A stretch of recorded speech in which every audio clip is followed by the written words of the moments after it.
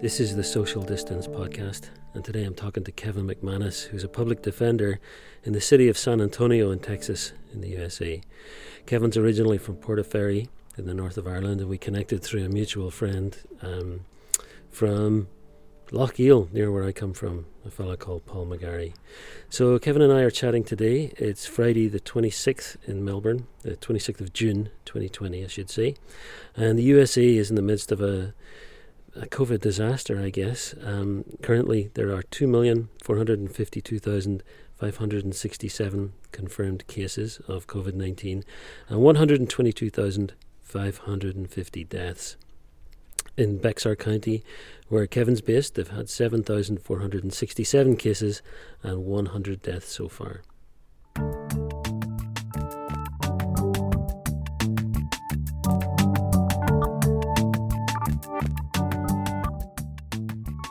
San Antonio it's a spread out geographically city.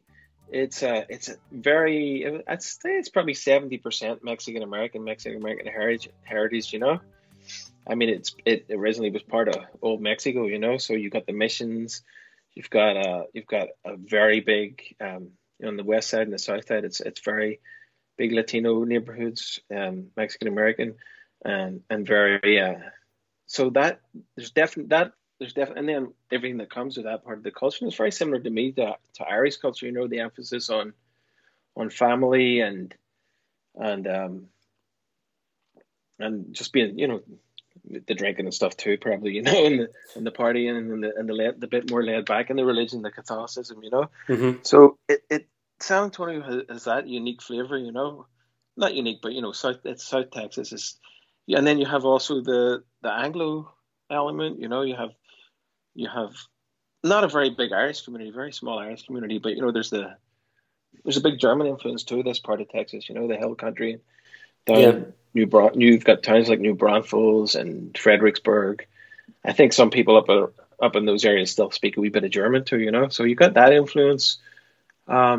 It's a great city. It's very laid back. You know.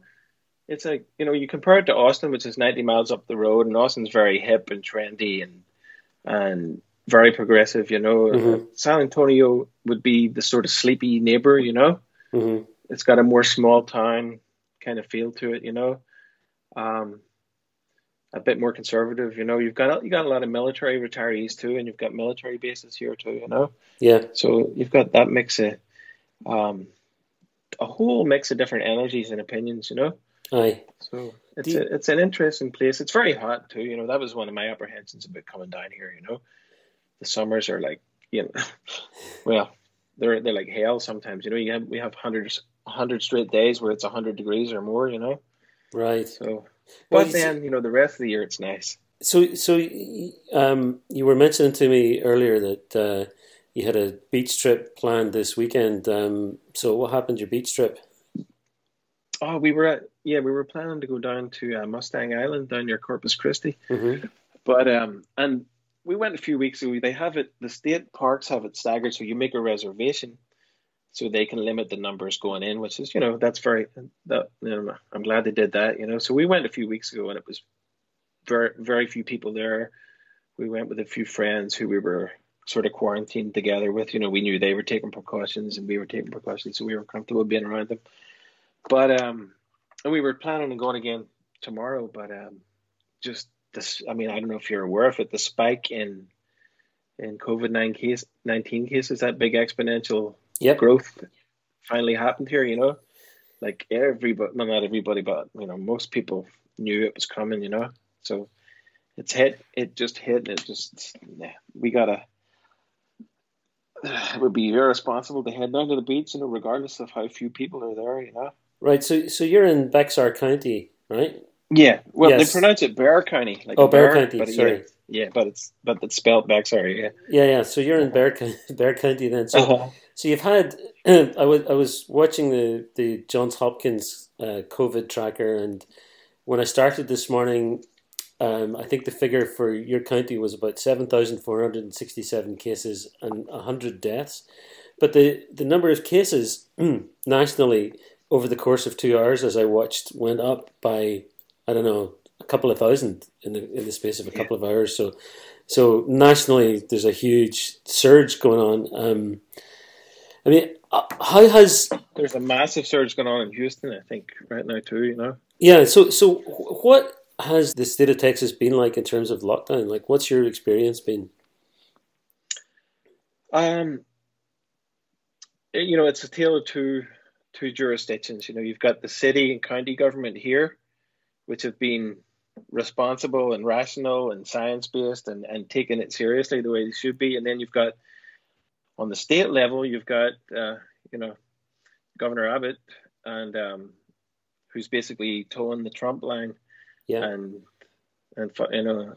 all that entails, or has been up until the last 2 days when the proverbial shit hit the fan. Uh-huh. Yeah. And now he's having to backtrack, or at least step up and do something, Dominic, on the state level, governor has totally abdicated all responsibility. It's criminal. It's criminal what he's done. And I know, and it just seems to be a pattern with Republican governors. They're taking their cues from their boss. Well, it's a loyalty test, the really, mafiosi isn't it? at the top. It's and so far they've been showing their fealty to Mr. Trump. But, Right.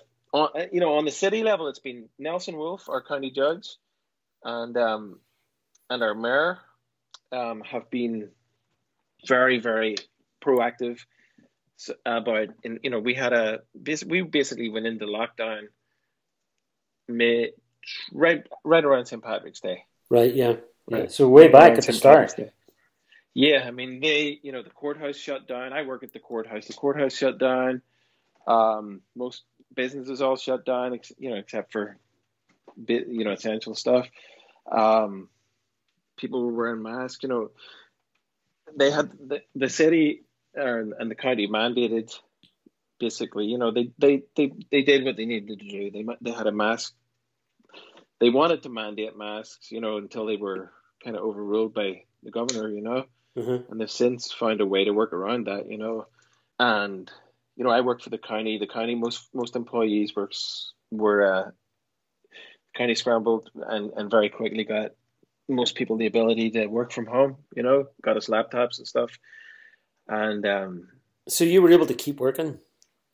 I personally was able to keep working. Like some of my colleagues were able to, it slowed down. They were able to just work from home. Or I don't think any county employees were furloughed. I think everyone was able to mostly work from home. Yeah. Mm-hmm. I do hearings 3 days a week out at the state hospital, and so how were they? Those hearings are, we have, if someone's getting detained on a psychiatric hold, they have to have a hearing within 72 hours. So you can't really reset those or get an adjournment. Mm-hmm. They're being held against their will and possibly forcibly medicated. So those hearings have to keep.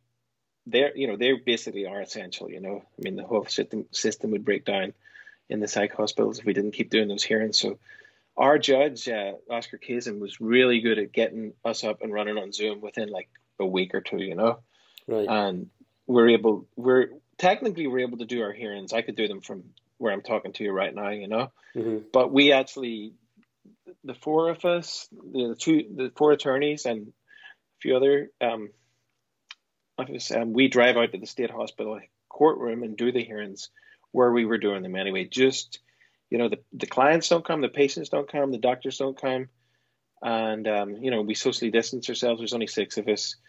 And we kind of trust that everyone's being careful in their personal lives about kind of self-quarantining and being very, careful about where they go. And so we do the hearings there 3 days a week now. Right. It might get to the point where we have the capability to stop doing that and do it totally from home, and I can see that being possible the next few weeks, if it gets really bad, which it looks like it's going to. Yeah. And then in the midst of the lockdown, then obviously the other events in the US start happening with the protests against the killing of George Floyd, and Right, right. subsequently. So what's your involvement been on that side of things too? Because I noticed that you were involved with Lawyers for Black Lives Matter. Is that right? Yeah, we basically about 2 or 3 weeks ago, I guess. When George Floyd was murdered, it's about a month ago, right? Almost exactly, probably. Yeah, yeah. And so, the protests that took place that following weekend, and then during the week, there was protests here every day, and there was a couple outside the courthouse, and I had, I worked for the county, it's 9 to 5, so it's like I can't really get involved in that during the workday for the optics of it and stuff. But I basically, you just feel you need to do something. And it's just like, I mean, I had been involved in New York in the late 90s during law school. And when I graduated, there was Amadou Diallo, I think he was a Haitian immigrant. That was a big case. He was shot on his doorstep, and there was a lot of protests against that. So I was in a group called the National Lawyers Guild that would basically, we'd act as legal observers at Hmm. protests and kind of keep an eye on the cops basically, and make sure that they don't basically get out of line. And if they do, to document it and take down badge numbers and to take down details of arrestees, people who are arrested, and get in touch with their families and get them lawyers to try and bail them out, stuff like that. So that was around the 2000s with a lot of police brutality stuff. And then the Iraq War in 2003, there was a lot of protests Yeah. coming up to that, obviously, that we helped out at. So and then coming down here and having the kids and just being in Texas, you sort of feel like you keep your head down a wee bit, even though the city, as I said, is a lot more. It's not as it's a lot more progressive than you would think, but there's still the yahoos and the that wouldn't think twice about pulling their gun on there if they had a chance, So um, but yeah, so I haven't been involved in any activism stuff probably since he came down here. But like a lot of people, the George Floyd thing and the Breonna Taylor and on, just it was a breaking point. It's Hmm. just the straw that broke the camel's back for, especially for. I mean, I can't speak for the Black community, the African American community, but I know it seems like that was a breaking point there, and for a lot of people who support our Black brothers and sisters, it just was like, all right, it's like you want to get out there and you want to be in the streets. And then of course you're like, the COVID thing's going on. So we didn't go on the Saturday, or like, and then I was like, well, we'll go down, we'll just stay in the periphery. But I have to tell you, Dominic, like the protests, I would say 99% of people were wearing masks, Yeah. they're wearing masks. They're trying to like socially distance. No one's hugging each other or anything, and you're outdoors, Hmm. So there's this whole kind of meme going around about, oh, the protesters are going to cause the spike in COVID-19, and that's BS, You know, I mean, Well, maybe a bit, but I mean, it's more likely going to be the people who want to go and get their hair cut and want to go to their clubs and like their karaoke nights or whatever. Like I was listening yeah. to that podcast you did with your woman here, Oh yes. um, Yeah. but Yeah. Well, so that's. so what was the experience like of being there, of being back in that situation where you're observing as a lawyer? Yeah, well, oh yeah, let's get back to that. I go off. Be sure to pull me back on track because I have No, a no, that's all tendency to right. No, that's all right. ramble a wee bit.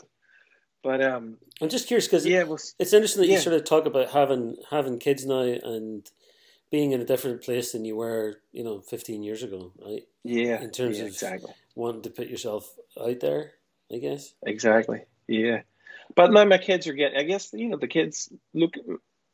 My daughter Maya's 16, coming on 17. Luca's almost 15. So it's almost you get to that point where you're like, I don't know. I know you've kids yourself. Like it's finally getting to the point where they're all not that you can let go of the reins a wee bit, right? Hmm. And sort of get a wee bit back to find yourself again, and Hmm. before I guess it's a wee bit of the the mid age crisis too, and the facing mortality and being like, all right, and just it feels like it's in the air, Dominic. That it's just like, man, this is crunch time, It's like, Like all the things that would previously have kept me apprehensive, the mortgage and this and that. It's like the wheels are coming off, and it's like you got to step up. So anyway, I talk about the marches. I was there. I went with my friend Greg, and we looked like I turned around to him and said, "You know what? We look like we're two undercover cops here. We're like the two boys. We're twice the age of anybody else. I mean, it was a very young crowd. Aye. All in their early 20s, all in their and very.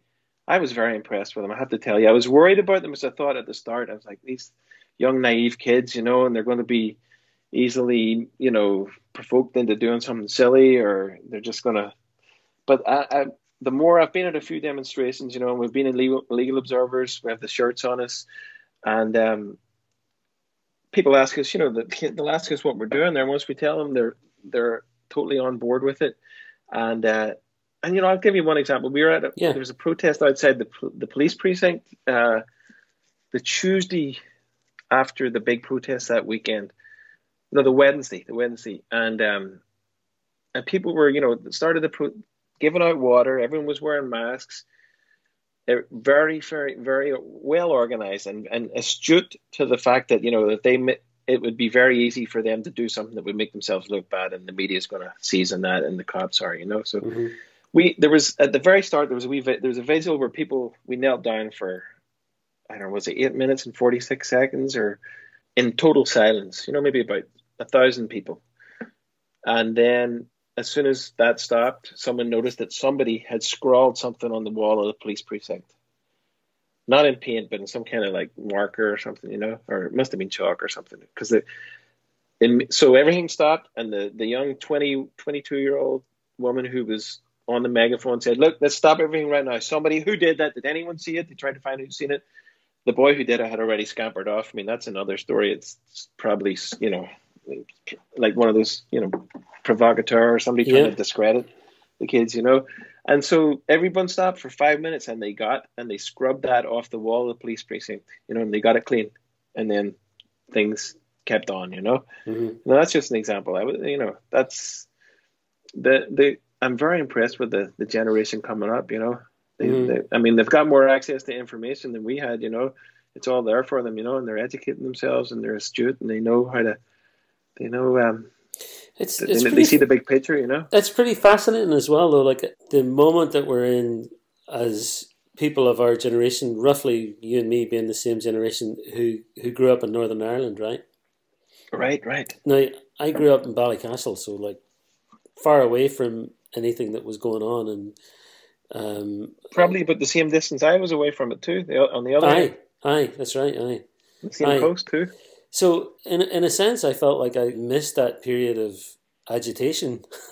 Right. You almost feel. What age are you, Dominic? I'm 52 now. 52, yeah. So I'm hitting 49 next week. Yeah. Right. So we came up, in the 70s, the 80s. Aye, and so it's just occurred to me as well, because you mentioned there about the awareness of mortality and calling it a middle-age crisis is a doesn't seem to cliche, right? It doesn't really do it justice, because no, it doesn't. There's nothing wrong with being aware of your own mortality and the finite nature of your own existence. You know what I mean? Yep. Yeah. For sure. I mean, you gotta. It's happening either way. You gotta face it, right? Aye. So what about your wife? Is she also a lawyer, or what does Doris do? No, my wife Dora is her name's Dora, but she goes by Doris. She is a graphic designer. Right. So I met her in Philadelphia in 1995. She was up there to do her master's in graphic design at Tyler School of Art, and then she worked for Pushpin Design in New York from like 98 until 2006. Or no, 2004, 2003 to 4, and that was like a big famous designer there, Seymour Quast. He did a lot of stuff in the 60s and 70s, so she got a lot of good experience there. And then really good designer, like she does a lot of branding stuff for restaurants and non-profits and stuff like that, and she's done a lot of stuff for restaurants and small businesses down here, which we also do a lot of barters, which is really nice. We get barters with restaurants opening up and stuff. She'll get paid partially in the barter. And then she became a tenured professor of graphic design about 2 years ago at the University of Incarnate Word here in San Antonio. So primarily now she teaches graphic design, Mm-hmm. and then she does a wee bit of freelance here and there. Right. So yeah, she's not a lawyer. Luckily for her, you know. Are you thinking that you're gonna? Are you thinking that you're gonna stay in San Antonio? That's a big question. You know what? You know what I was doing this afternoon? I was on the Looking at website property looking at how prices to in get Northern Ireland? looking at Irish passports first of all. Get the basics, you know, because I've let mine lapse, and the kids are eligible for them, but we're all on U.S. passports at the minute, you know. Uh-huh. But you know, I know it's a wee bit catastrophic thinking, but you know, it's just like Jesus. Um, I think, to be honest, I think we're all thinking along those lines at some point. You know, what if the wheels totally come off here? You know. Um, Well, I would love to go back at some point, Dominic. You know, not all, you know, apart from all the crisis and going on and stuff. I've always thought if I could find a way to get back there, or at least retire there, you know, uh-huh. I would definitely do it. Yeah. Do you like living in the States? I do. I think I do. No, I do. I mean, I've lived more than half my life here. Aye. Came over here in 1993. I was 22 years old, and now I'm 48. So, Yeah. Lord, I've grew up here, you know, adult wise, you know, Aye. and I have to say I do. You know, I mean, I wish I could have the best of both worlds. I wish I could live in Ireland and the States. You know, I wish I could be a writer or some kind of teacher where I could at least get a few months a year over in Ireland. You know, but I do. You know that. I mean, I have to say I love living in the States. I love the country, and you know, like I don't know who said it. You have a lover's quarrel with it, right? You know, Mm-hmm. I don't know who had that phrase about loving your country, but also being very disappointed with lots of it and wanting to make it better and wanting to hold it to its best, better angels of its nature, you know. Mm-hmm. So and the same with Texas, you know. Like I came down to Texas. One of the reasons I want to come here was the heat, but the other was, well, also being 5,000 miles away from home instead of 3,000, you know. Mm-hmm. But also I was resistant. You know, I stereotyped Texas as being all a bunch of cowboys and rednecks and very conservative, and you know, and there's definitely that element of it, but it's definitely, you know, it's not all that, you know, and even, you know, what it's a head trip for me being coming from such a, you know, I suppose a liberal left wing sort of background, thinking, you know, to like actually some of the nicest people I've met, Dominic, down here are conservatives, you know, Yeah, but on some level, you know, it on a seems, personal level or a human level. yeah, it's the I don't know if this reflects my own experience, which was that there's a kind of conservative in America that it seems harder and harder to find. I mean, I guess the analogy would be like, do you remember, folks, these old sort of paternalistic Tories there used to be, like Alec Douglas Hume and these people who were kind of aristocratic and they were Tories, Yes. but they weren't far right lunatics. That's I mean, that's the thing. I mean, yeah. When I first came down here, I mean, there was a while like I would argue politics. This was all before. I think it all just got the conservative movement, the Republican Party itself, just got corrupted totally by Donald Trump. You know, but even before that, just that whole hatred of President Obama, you know, and the Tea Party stuff and the conspiracy stuff. I mean, it's a lot of stuff. You know, it's the rise of the internet and things like Breitbart and all that. You know, but the wheels have totally come off for, you know, the Republican Party and the conservative. You know, there's still good people out there, and a lot of them are hopefully switching over and going to vote for Joe Biden in the presidential race. You know, but I think a lot of people just fucking swallowed. Sorry to curse. Doesn't matter. Just swallowed the Kool-Aid. You know, just that indoctrination on Fox News and right wing radio and stuff and. But you've mentioned the phrase "the wheels come off" several times, right? Do you have a sense of this as being a moment where, well, let me put it this way. Sorry, I'll start that again. When I was there, one of the things that amazed me about being in the States was just that at times I just kind of thought, I'm amazed this whole thing actually manages to hold together at Hold all. together, exactly. You know, Right. it's so I know. huge and so multifaceted. I mean, Yeah. so fucking multifaceted. It's It's almost chaotic. unbelievable. Yeah. I know. And that's what's brilliant about it, and it's also what's kind of completely insane about it. So, Right. so Right. Right. what's so what's kind of different now, where where it feels like it's on the verge of something, um, kind of uh, what like a paradigm shift again, like the Civil Right. War. Right. You know, like this kind of moment of Yeah. intense I. You civil know, rupture. and Dominic, I don't think it's just the United States. You know, if we're honest, I mean, it's. I think probably, like a lot of things, we're on the cutting edge of it, right? Hmm. Just because, we've been in the driving seat since the end of the Second World War. We inherited that mantle, um, for better and for worse. Um, but it's definitely more pronounced here, right? It's definitely more accelerated, and I think it just feels to me, and maybe I'm just, I don't know. I mean, stressed out and but I've talked to a lot of people, and either, some people are in denial about it. It just feels like everything's exponentially, snowballing, right? You've had the COVID-19 thing, and then things starting to reopen up, and now it's going to be twice as bad, and the whole police brutality stuff coming to light, and not just that. That was just the opening for the whole necessary addressing of what they call America's original sin, Hmm. with white supremacy. Yeah. I mean, that is, and that festering wound that's been festering for 400 years is just totally gone septic. What makes the difference though, like now with the murder of George Floyd?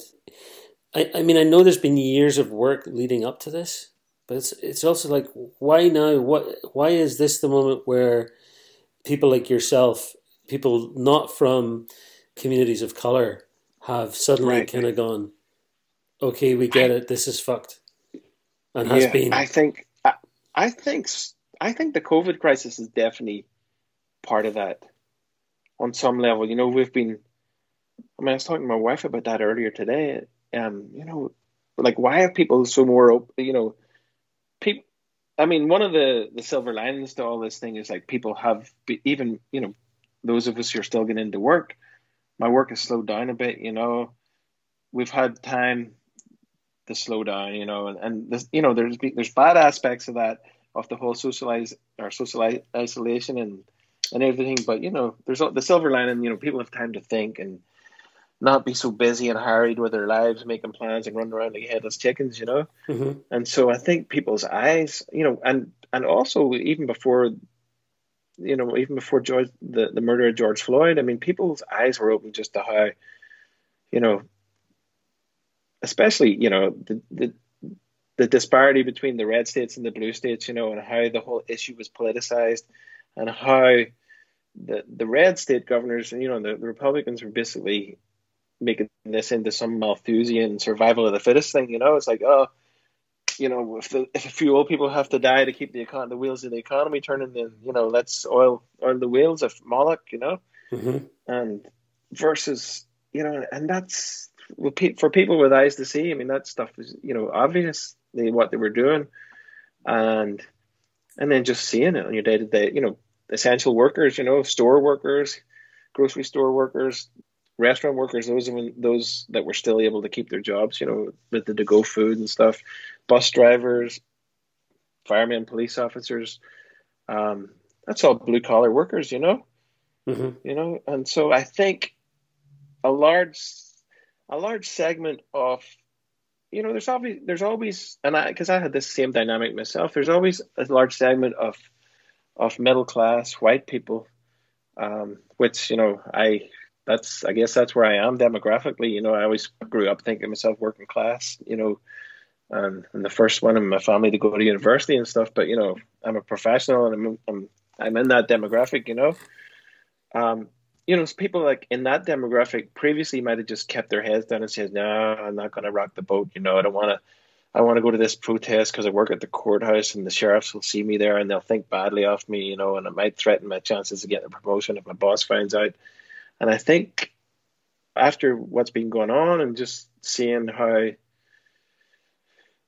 badly handled this public health crisis is and the possibility for things to get much worse, in terms of people getting, the eviction protections going away and possible food shortages and who knows what, There's no social safety net here and there's no real sense of, on that side of the political spectrum, of looking out for each other, Yeah.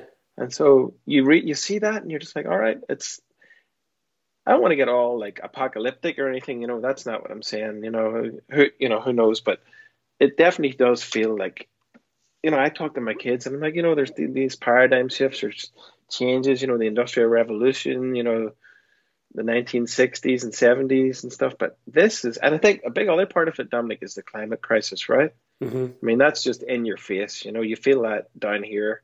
The heat, the storms, and whatever, I talk to my parents at home and they're having, crazy weather and a stuff. A balmy spring, A balmy spring, yeah, yeah. Yeah, but the COVID sort of lockdown experience did strike me as this moment of pause in the great sort of grinding capitalist machine. I kind of thought like this is the kind of scale of change that is going to happen with climate change, except it's happening in a very compressed period of time. It happened. Right. Everything stopped in a month. It was like, boom. Yeah. I mean, everywhere. Yeah. And there's the silver lining, right? It showed us that if we have to do something, we'll do it. It's not like, we can't afford to do that, right?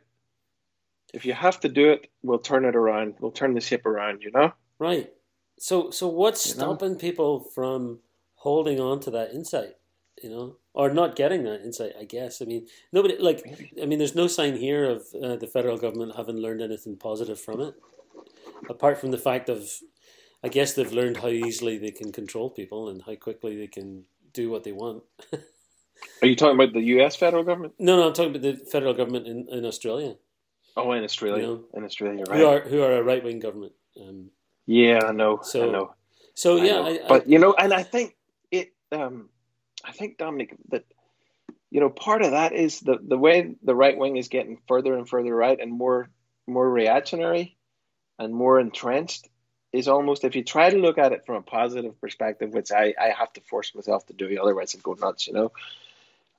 It's almost a sign of like, all right, that's a small, maybe it's 30% of the population, right? But one thing that's doing, and one thing that Donald Trump is doing, is almost, it's like unveil things, right? There's no pretense anymore of like, how maybe a neoliberal Clinton style Democrat would have been able to keep the system moving on and with all its inequities and that whole. Now it's just, he's almost pulled back the curtain and it's like, Jesus Christ, that's a horror show. That's really how this thing works. And so, yeah, you've got that 30% who are getting more reactionary and more desperate. That's almost maybe a sign of them knowing somehow that, the other 70% are waking up, The game is up, yeah. The game is up, and that's always a dangerous time, right? There's always, a cornered animal is going to lash out, but I mean, and hopefully not too much damage is done. Hopefully, if we get through this, you have to think, there's definitely inspiration and hope. Look at your woman,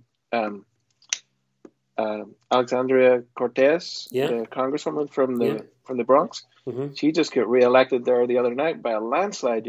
Yeah, and several other progressive candidates. Several others won through in the primaries. Yeah, so people are waking up and people are just realizing it's that whole. I'm always good at half remember things, Dominic. When I don't know what the essay was. Maybe it's a letter from Birmingham jail by Martin Luther King, where he talks about the white moderates and gradualism, and that it's past time for that. Mm-hmm. And it was past time for that then. It's definitely past time for that now. But the difference is, it's not just it's it's a wider segment of the population is seeing that, and I think even the people who are reacting against that, the reactionaries, and the radical right, and even the neo Nazis and those boys, they're seeing it too. And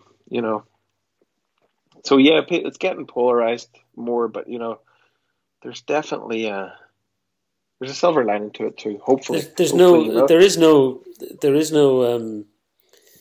no regaining of power without somebody else having to let go of it, and that doesn't happen easily, And saying that just brings me back to what you touched on earlier. Growing up in the North in the 70s and 80s, and that's the more I grew up in that, Dominic. And I haven't really reflected on it maybe till the last few years, and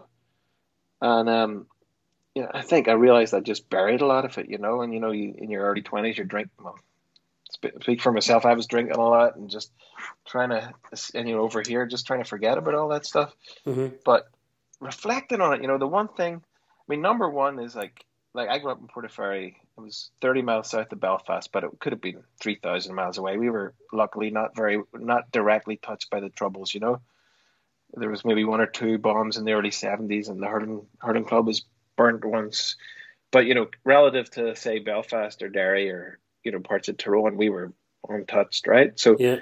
I kind of grew up with a sense of guilt almost, feeling guilty of escaping that, and feeling, and then minimizing it, when I was over here going, that wasn't much. And I grew up in a wee quiet place, but looking back on it now, really, even though it doesn't hit you, maybe, thank God for me, directly, but there's family, friends, and people I've known who've been, have suffered as directly from the Troubles, but even indirectly, you're traumatized growing up in that environment. Every day hearing stuff from the news. Like I had hurling stick under my bed, ready for somebody to kick in the front door when I was like 7 years old. Even though didn't happen in Portaferry, but I was as a 7-year-old, I didn't know that wasn't going to happen. So you talk about it, the people over here now, and the one thing I noticed when I came over here was like, what, people can put a political bumper sticker in their car, and they're not gonna get shot or get a brick through their window. The Democrats not gonna come around and slash their tires.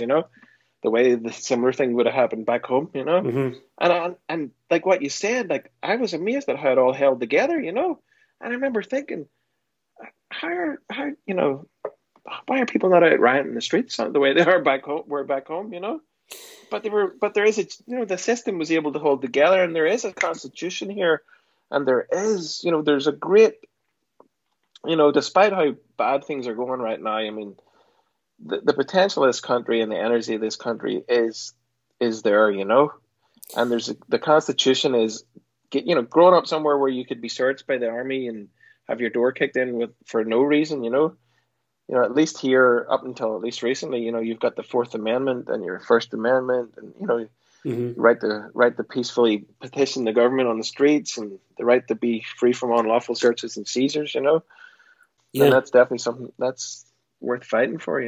Yeah. Oh, I heard a really interesting thing I don't know if you listened to On the Media on WNYC. They had a great discussion with a guy. They were talking basically about Tom Cotton when he was allowed to put an opinion piece in the New York Times opinion page about basically that the Air Force in the US should be used to frighten protesters or bomb protesters. And so they had this discussion about what's valid opinion and what isn't valid opinion in a newspaper like that. But the overarching kind of context of the discussion seemed to me to be the best explanation of where America's at the minute, which is that in the post-war, I'm going to butcher this, but I'll give it a go. In the post-war years, there was a tacit agreement on both sides that here's our bedrock, right? We sort of all roughly agree on these principles, and then everything else that we argue about sort of sits over the top of that, right? And that essentially one side has abandoned the platform that everything else was based on, and that's the side on the right, the Republican side. The Republican Party has been going that way probably since Reagan, but definitely since George W. Bush. If you were a lawyer there, you remember like the sense of outrage that I felt when he was president was every bit as Oh my great, God, yeah, every bit as great as yeah, I with John feel with Ashcroft Trump. and the John Patriot Act Ashcroft and all and that. you, Michael, Yeah, it was and the firing of attorneys for yeah, you thought that. I mean, all it that couldn't. stuff. I You mean, would. it was endless, right? Let's see. And now people are nostalgic for the good old days, eh? Yeah, so I mean, there's a fucking fiction that you can't let pass. Don't let anybody get overly fond of George W. Bush. I Oh, mean, oh, I that's know, just I know.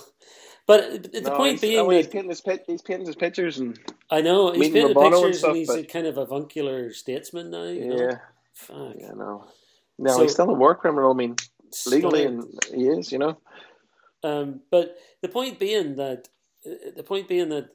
the rules have changed fundamentally in a way that won't be redressed unless there's some massive, not pain-free adjustment, right? Yeah, the Republican Party have sold. You know, they've let Trump. I mean, when Trump came in, you know, you had the, you know, I mean, before he was elected, you had the Never Trump people, you know, and you had. I mean, I go on the National Review and read articles there by some of the, you know, the Never Trump Yeah, and rational conservatives, you know, who I could disagree with, but you know, realize they're arguing in good faith, right? You know, yeah. like we talked about earlier, they were, you know, all right. There are Republicans out there like that still, but you know, they have to keep their heads down now because it's almost like there's a mafia boss and a mafioso running their party, you know? I don't know. So I'm just hopeful. I would actually, as left wing as I am, I would like to see, part of me at least, would like to see almost like, you know, Joe Biden pick a flipping traditional Republican, you know, somebody as his running mate, or at least make some kind of gesture to say, I'm going to appoint a few people to his cabinet, you know, hmm just for the sake of trying to pull the country back together, you know, because there are, you know, you're there talking a are government of sensible national unity Republicans out there. there, you know. What's that? So you're talking a government of national unity. Yeah, almost. You know, it's Uh, almost that bad, Dominic. You know, uh, it's almost like, you know, for the sake of, as much as I would like to see the likes of Bernie Sanders and Alexander Cortez and that line of progressive Democrats running the show, it wouldn't work, you know, because there's so much bitterness and so much division in the country right now, right?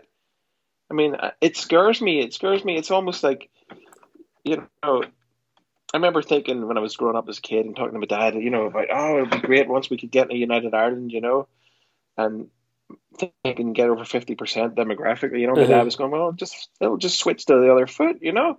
You got to find a way to bring the unionists along if you're going to have a united Ireland. Otherwise, there's going to be another, you know, they're going to be in rebellion against the state, you know.